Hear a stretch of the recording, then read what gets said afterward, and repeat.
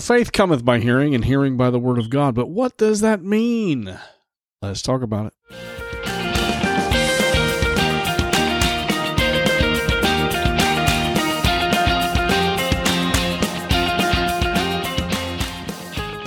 Have you ever had somebody paint a picture for you by their words? I mean, they are so articulate, they're accurate, you can see it, and pretty soon as they're describing it, they say, "Can you see it?" And you're saying, "Yeah, I can see it." Did you really see it?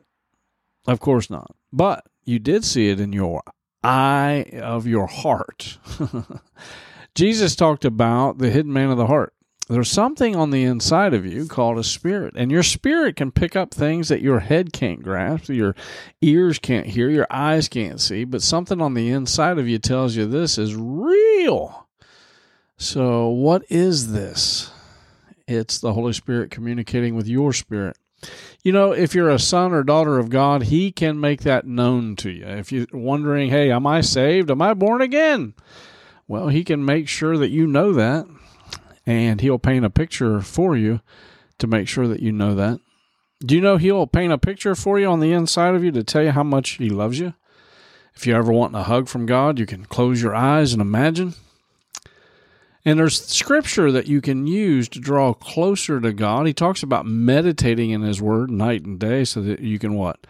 Observe, so that you can see. Don't let the law depart from your eyes. Meditate on it night and day so that you can observe to do. God wanted His children so blessed that He said, look, if you'll just believe my words will paint a picture for you that is not what the world can paint for you. It's a whole nother level. It's something that you cannot necessarily see with your physical. When Jesus was riding with the disciples, when I say riding, I mean He's walking around, He goes into this town, and just before He does, and he's hungry, and He goes to the fig tree, and He sees it because, hey, look, it's fig season. It should have figs on it. And He gets over there, and there's what? 1, 2, none. No figs. And He said, you're cursed. No man eat from you from this day forward. And the disciples didn't really think too much about it, but that's strange. He's talking to a tree. Jesus must have had a little bit too much heat today. But when they came back, they noticed that the fig tree was withered from the roots. There was nobody eating from this fig tree ever again, just as Jesus said. Why? Because He painted a picture for that fig tree to follow. Folks, if He tells you He's going to get you, think about how that would look. But if He says, I'm going to bless you, do you really believe Him? Well, I'd like to believe Him. Well, that just means that you don't have enough word on what He said. In other words, you got to go back and you got to start looking and studying and seeing exactly what He meant when He says He's going to bless you. Good measure, pressed down, shaken together, running over, men will give unto your bosom. That's one blessing. Cool, let's meditate on that for a little bit.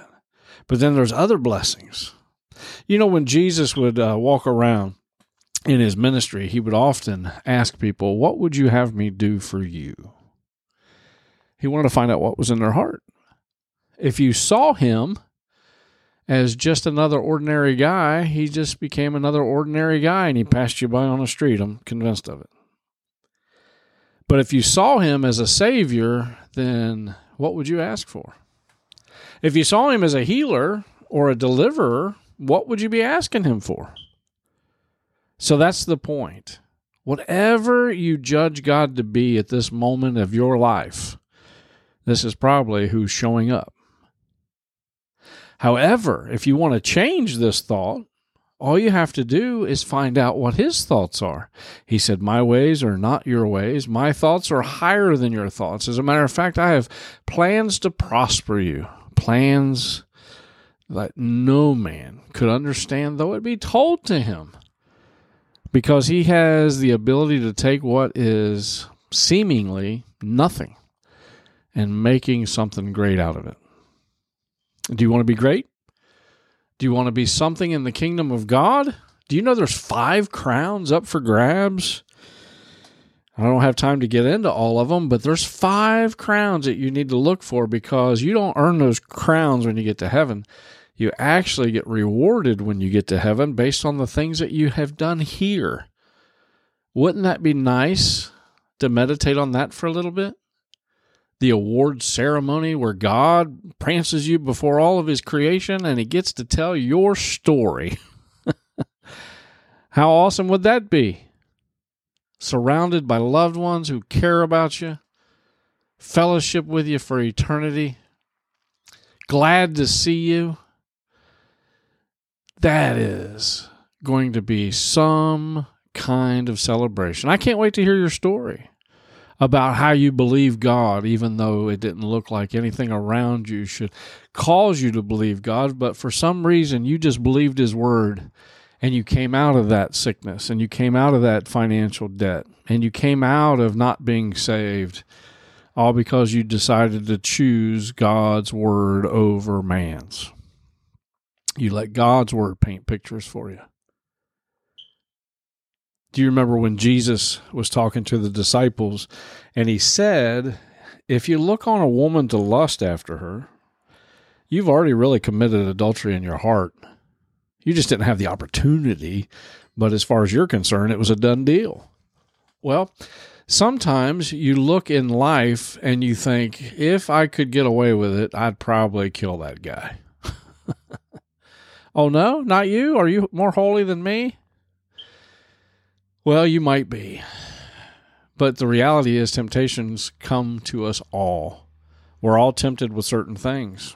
The devil will try to paint pictures for you. He'll try to tell you, hey, you're no good. And he starts to tell 10 people to tell you that. And then pretty soon you start having that mental image that, hey, yeah, maybe I'm not any good. And, why bother? Hey, you're suicidal. Oh, I never felt suicidal before, but I guess I am since I had that thought. Or maybe you're catching a cold. Well, I didn't feel sick, but I guess because Mom said I'm catching a cold, maybe I am. People and demonic influencers try to paint pictures that are anti-God's word all the time. And maybe not for malicious reasons, but just because it's a habit. The devil's got us such in a routine of a fallen state that sickness is the norm instead of health being the norm, and sickness is an attack that's so foreign to us that we stand against it. Or financial burdens are such a norm that we don't know how to stand against it. No, folks, we need to have our minds renewed. If there's any imagination, any thoughts that are against God's word, we're supposed to cast those imaginations down, to take it captive, to absolutely destroy it in the face of what we know to be true. So let me ask you, how are you in reference to your beliefs right now? Because you're living what you actually believe. And if you don't want the results that you're having now, the reality is all you have to do is start changing what you hear. Let those words paint a different picture in your mind. Paint a picture of your success, in your health, in your healing. See yourself leading people to Christ. See yourself with those 5 crowns. See yourself in a different place than you are right now. And that's the first step. Because it's not what goes into a person that defiles a person. It's really what comes out of that person. Whatever you're speaking, whatever you're talking about all the time, this is what's defiling you or blessing you. So, yes, sickness comes to us all, or tries to, but instead of acknowledging sickness and the devil's power, so to speak, why don't you just start acknowledging God's power? God, I appreciate you made this body to heal itself and to be well and to recover. I thank you for healing. I thank you for salvation. I thank you that you're in the middle of my case, so much so that you called yourself the great physician. So I call upon the great physician, and I'm telling my body to line up with his word. And his word says, by his stripes, those horrible stripes that he had to take on the cross, he did that for me so that I didn't have to be sick, So you look at yourself, you put on your big boy pants, you look at yourself in the mirror right in the eyeballs, and you tell yourself, by his stripes, body, I am well. You have no right to stay sick. You fight this in the name of Jesus. And guess what? Pretty soon, it's not a name it and claim it, so to speak.